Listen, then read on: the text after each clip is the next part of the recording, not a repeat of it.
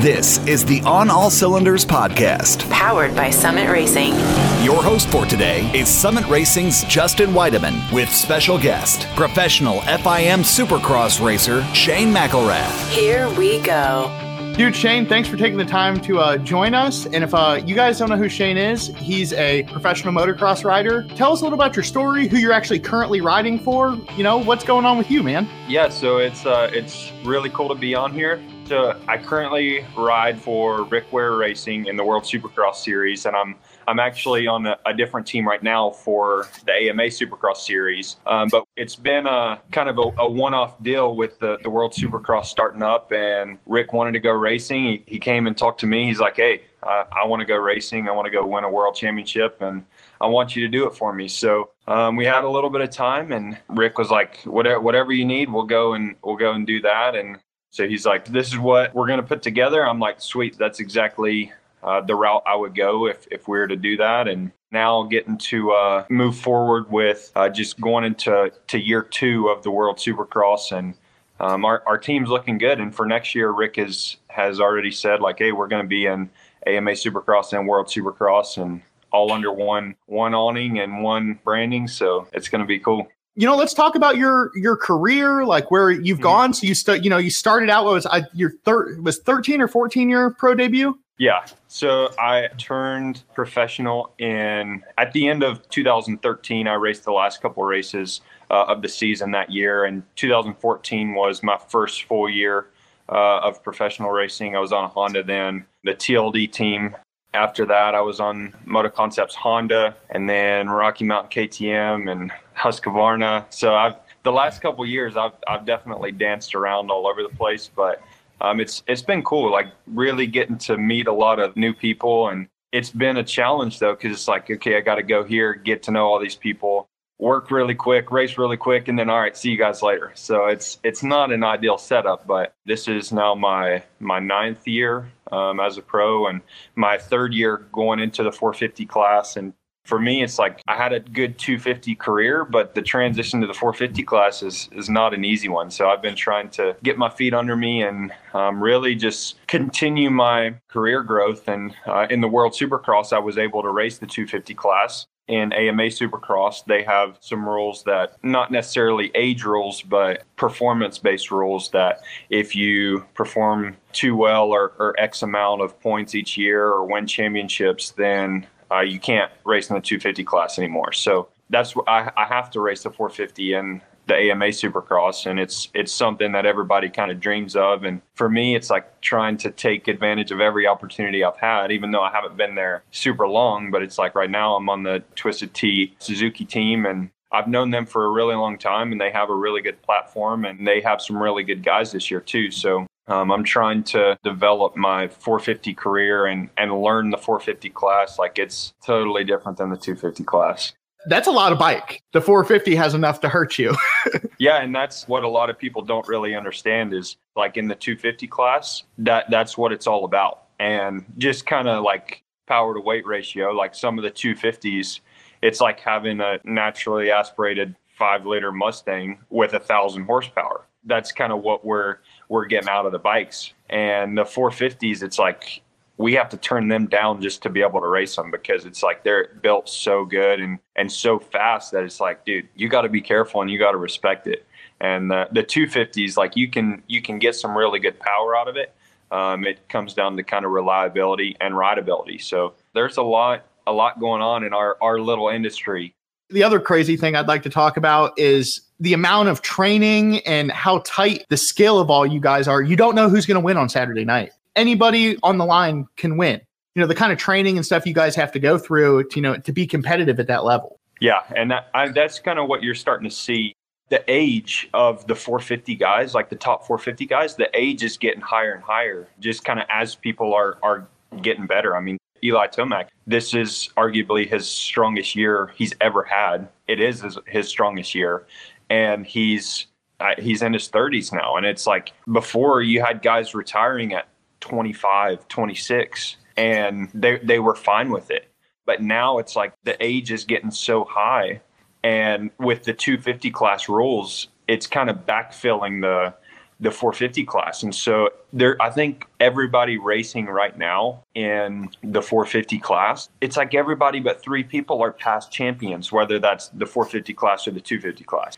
And I'm one that's not. So it's okay. I'm trying to find my way in the 450 class, but all the guys I'm racing against, it's like they've been there for many years now. And it's like, because Ken Roxon's my teammate right now, and we're the same age. Like he's 3 months older than me, and my rookie year in the 250 class was his rookie year in the 450 class. Like he's 9 years now, and it's just crazy, like how different people are at different levels of their career. And I'm just trying to build. I'm trying to get better. I've won races in the 250 class, and I've raced against a lot of these guys that are in the 450 class, but the 450 experience, the 450 racecraft, controlling that power for the whole race, it's a different animal. And that's what I'm really, really trying to figure out and learn from all the guys that are out there. I mean, it's crazy how good some of those guys are. And a lot of people don't quite understand and how the tracks break down, just how rough they get, how much time we're on the track.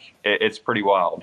You're riding a Suzuki with Kenny being your teammate and a lot. How's being in that center circle with the Suzuki guys? How's that going? For me, that was kind of one of the big pieces of why I came to this team. So kind of a backstory a little bit. So in my contract with Rick Ware, I'm only contracted for World Supercross. Well, in AMA Supercross, I'm like, hey, I'd like to race the AMA Supercross. And we couldn't really come to terms doing it with Rick, just because he didn't really have the funding at the time. He had to get all his own sponsors. And we were working with like 3 months of time to get ready for that. So he was like, well, here, I'll just let you race for another team during AMA Supercross. I was able to kind of come to this team. And one of the biggest pieces of that was Ken Roxon and Kyle Chisholm, both veterans of the 450 class, both well experienced. And the Suzuki is the last of the Mohicans when it comes to kickstart, but the bike is actually like really good. And it kind of makes sense now after being on the bike, why they haven't been on the same level or evolution of other manufacturers. And the bike is really good as it is. And so, it's kind of one of those things, like it's a good bike and it's all designed to work well together. Yeah, ElectroStart would be really nice, but it humbles you a little bit when you got to kick it. But yeah, Ken and Chisholm, really great teammates, really knowledgeable. And for me, it's like I'm trying to build my 450 career, and what better guys to learn from. Chisholm, they hired him specifically to help develop the bike because he's so good at it, and trying to learn from him. And with Kenny was like, dude, I would talk to Dustin. Like before I was even on the team, he was like, talk to Dustin and see what they can do because the bike's really good.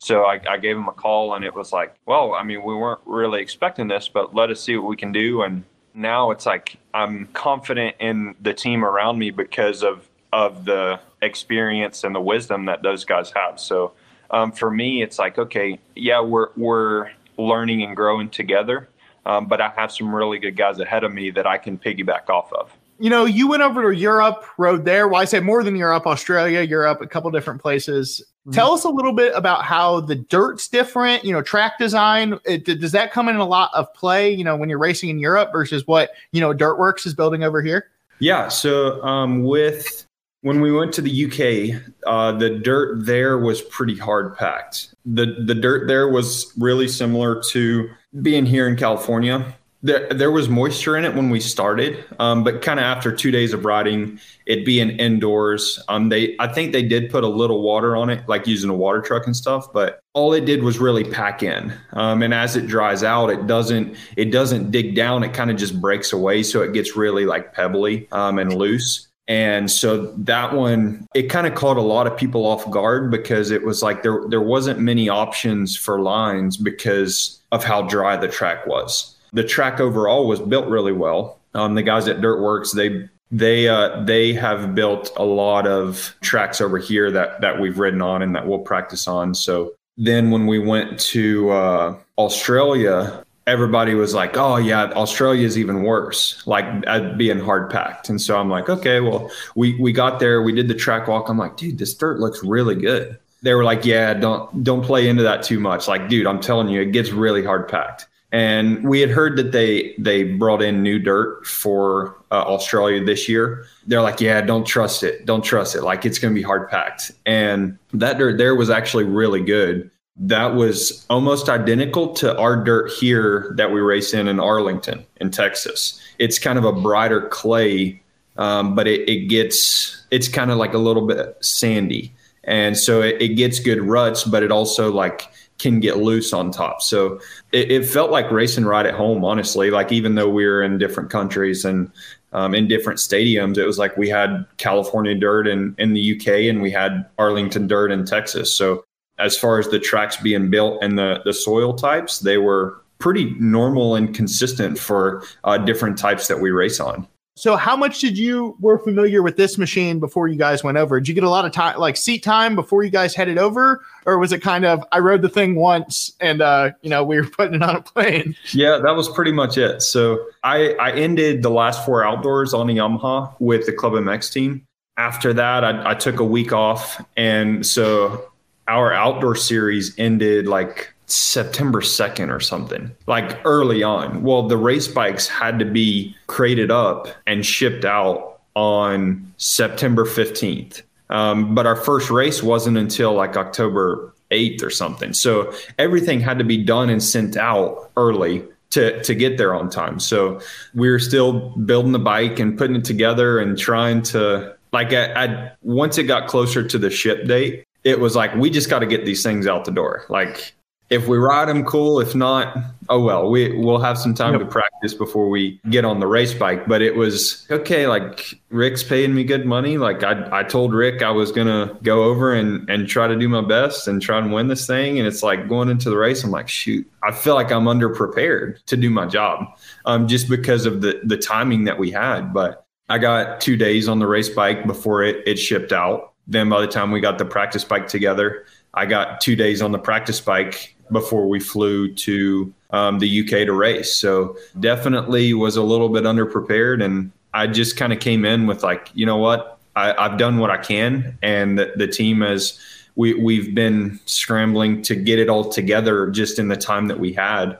The thing was, it's like, okay, well, I've been racing all year. I know I'm in shape. I know the bike pretty well, just spending time on it in the past. And it's a good bike. And so it's like, okay, well, I'm just going to do my best. And with the Triple Crown format, or the 3-race format, it was like super intense. And that's with the shorter races, there's some guys that can go really fast for a short amount of time. And so my starts were not very good at the first round. And honestly, the inconsistency of some of the other guys is what really kind of gave me the win, because I was fairly consistent, but I had to come from the back every time. And I didn't put myself in a good position. I was doing everything I can, but it was kind of like, okay, we were a little underprepared coming in.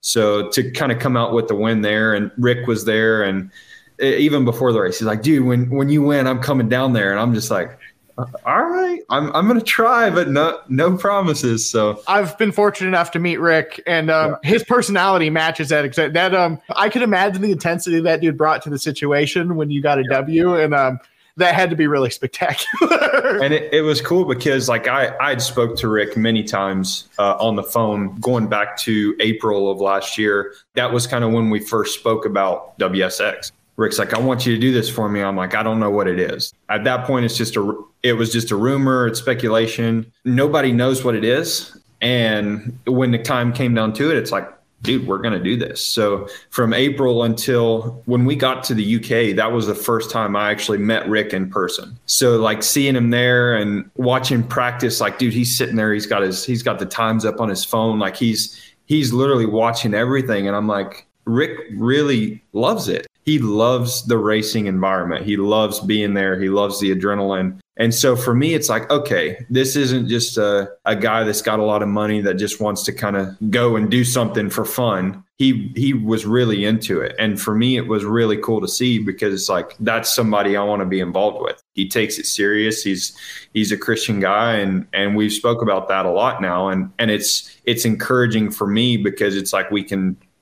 pray before we go out on the track, and Rick is as competitive as they come. And so when it's time to do our job, like, we get the job done. And so It's been really cool getting to know him and be a part of this, building up this team from nothing. And he's like, okay, well, here's what we got. We got funding from the series, and we're going to run Summit Racing on the Shroud. It's like, whatever you say, Rick. Sweet. Yep.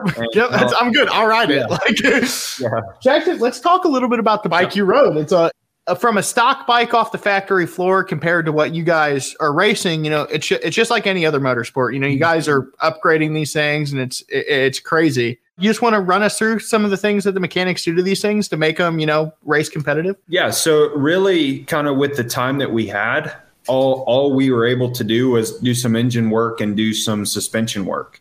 The wheels are a little bit aftermarket, just more so for durability on the Supercross tracks, but Twisted Development built the engine, and that's who currently does my engines right now on the Suzuki, and just about every bike I rode last year, that's who did the engines there. He's located here in SoCal. Yeah, it was a quick process of getting it together. So he was like, dude, I built it the best I can and as safe as I can with the time I had. Kind of where we ran into problems is like we built these bikes. So the FIM, the sanctioning body for the World Supercross, they control the fuel regulations. So when we're dynoing the bikes and running in practice over here, it's like, okay, like bike's running good. We got the dyno numbers good. Everything's running clean, but that we were on a fuel that we didn't get to race on. So we finally got the fuel like not long before we actually went to race, and everybody had problems with that fuel. Like some people's bikes wouldn't even run. That was the fuel that the FIM said everybody's running this. So it's like, okay, Jamie from Twisted Development had to go back into the engine, pretty much remap the whole thing, re-dyno everything to get it to run on that fuel. But that fuel really kind of took some power away really from everybody's bikes. So we battled that a little bit.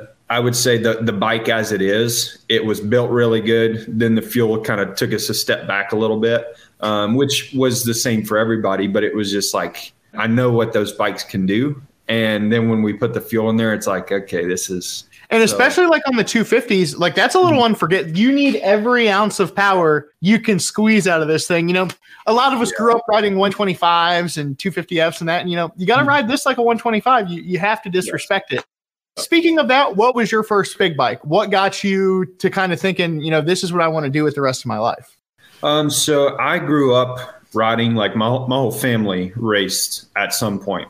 Both my parents, both my brothers, and both my sisters. Like everybody raced something at some point, whether it be four-wheelers or motorcycles. My older brother eventually got into drag racing. So like I grew up, that's what we did as a family.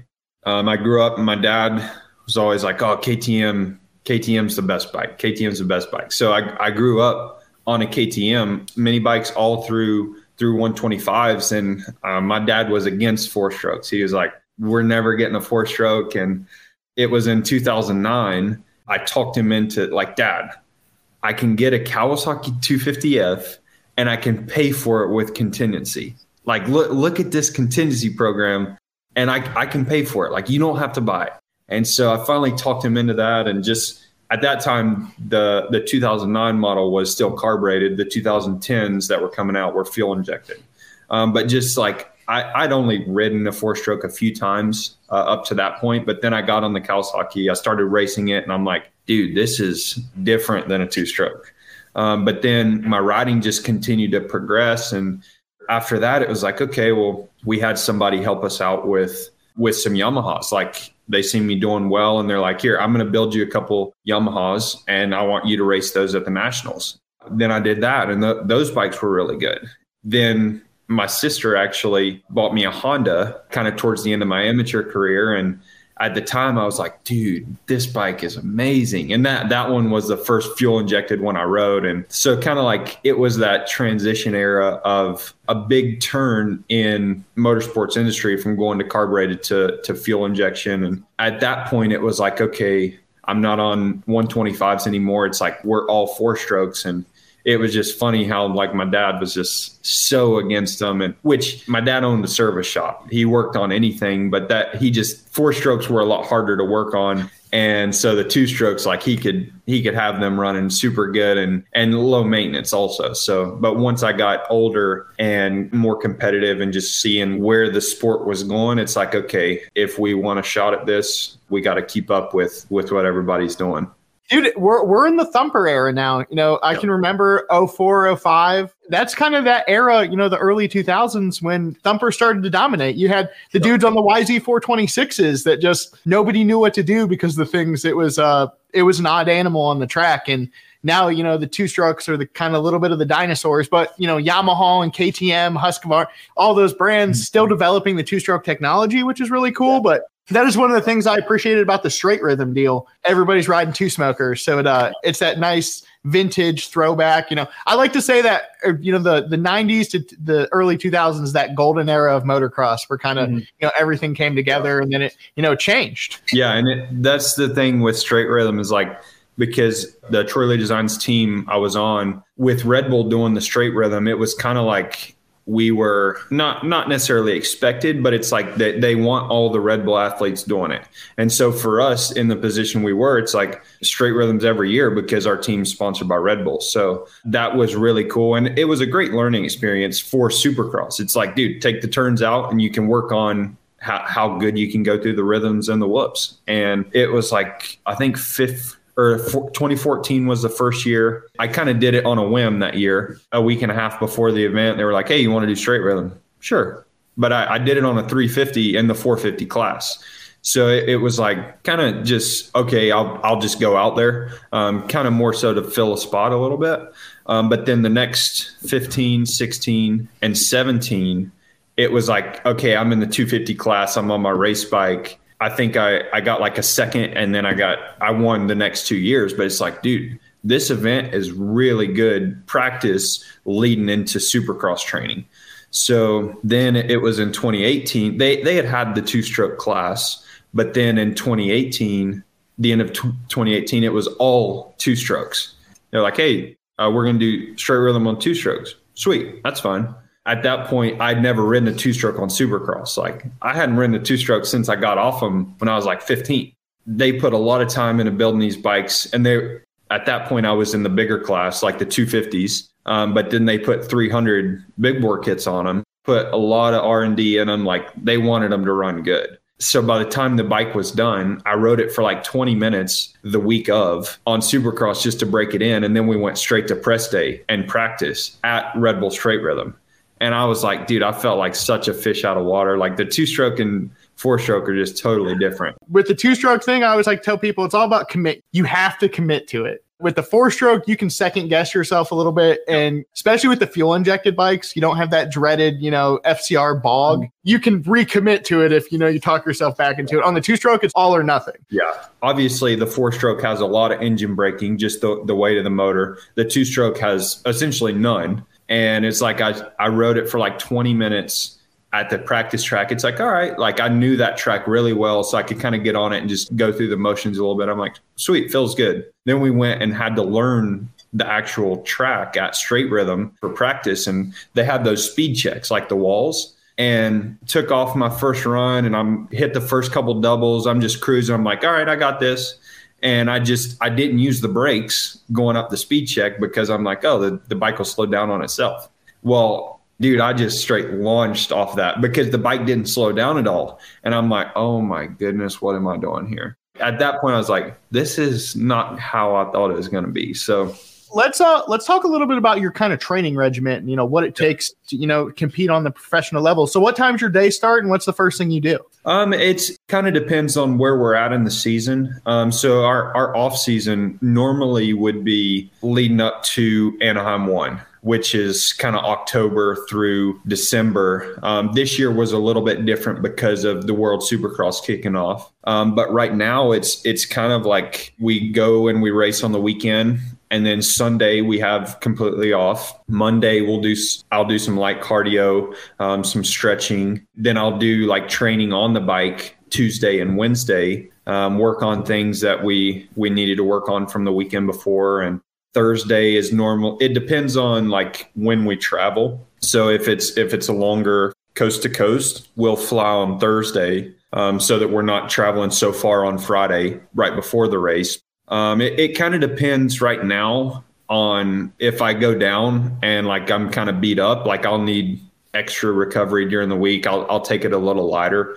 But for me, it's like, it's not super like, okay, got to get up at this time. Like if I need more rest, then I won't set an alarm and I'll sleep until 7:30 or 8 and then get my day going just so that I can make sure that I'm recovered. But on days when I feel good, the next day it's like, okay, I can get up at 6:30 and kind of spend some time in the morning reading or praying or kind of when it's quiet and do my training for the day. And it's not a super heavy load right now because we're in season. We just started the Supercross season and 17 races. So weekend to weekend is not a big deal right now because we've been staying in SoCal. We've been racing in SoCal. But as we start traveling on Thursdays or Fridays and Sundays, like that almost takes a whole day and a half away from our recovery and our rest. So it kind of changes week to week depending on where we're going. But in off season, we'll do a lot heavier load, 3 to 4 days of training, 2 days of cardio, and we'll have Sunday off to get some rest. But it changes throughout the year depending on injuries, crashing, where we're at in the season. Like, do we need to take an extra day this week to be ready to go for the race this weekend? So what's your favorite out of national track, Supercross track? Where's your favorite place to go ride? I would probably have to say Redbud in Michigan. Like that place, it's just between the fans, the dirt type, the jumps, like the terrain. I just feel like they have the best dirt. They have a little bit of sand. They have a little bit of like loamy, kind of mulch, dark soil. It's such a fun track to ride. Like it flows really well. Then you show up and it's normally like July 4th weekend. And so you see America, proud Americans is like, they say the Daytona 500's America's race. Yeah. They just haven't, the people that say that haven't been to Redbud yet. One last question. So when you get home after a long, either your season or a long Supercross race and you go home, what's your like cheat meal, your go-to, home cooked, this is what I want to eat? That's a good question. I'm a big Chipotle guy. Like I've kind of worn my wife out on Chipotle. It's like, well, anywhere, like we're always on the road, we're always traveling and there's always Chipotle and I can eat it anytime. Like, dude, I can eat it twice a day if I need to. But my wife, she's like, she hears Chipotle now. She's like, no. But as far as a cheat meal, it's hard to say. Like I love a good steak, chicken wings, preferably boneless. Yeah, I mean, I'm more of a savory guy. I'm not much into sweets, so I love meat and potatoes. Any kind of meat and potatoes, I'm there for it. So my final question before we jump off the air, who are you listening to right now? Like when you're working out or driving in the car, what's the number one on your playlist? I like country a lot. I like to sing along. My favorite sing along is probably got to be God's Country by Blake Shelton. Like it goes hard. Good choice. Yeah, I got to put you on the spot. I need a mechanical dad joke real quick. Ooh, that's a hard one. You caught me off guard, man. Well, see, before our interview, I was online looking up mechanical dad jokes. Like, give me the funniest dad jokes you can find. And I was a little bit disappointed because none of them were as good as the ones you've already said. So I'm like, okay. Oh, how about this one? What do you call a mechanic who does nothing but sit on the sofa? A flat tire. An automan. So like an ottoman, kind of like oh my gosh. I do have one that I found. It says, when you're in California, make sure your mechanic uses a state flag to check your oil. It says, then you'll get a Super Cali Flagger dipstick expert diagnosis. I was like, okay, that's about the only one I feel like I can. Dude, they set Mary Poppins on a golf tee and just knocked that one out of the park. That's what I'm talking about. Yeah. So guys, I'm Justin with Summit Racing. We have Shane McElrath here. We appreciate you taking the time and we'll see you folks later. Yes, sir. Thank you guys. This has been the On All Cylinders podcast. Powered by Summit Racing. Check out new episodes coming soon at onallcylinders.com. onallcylinders.com. Thanks for listening. See you next time.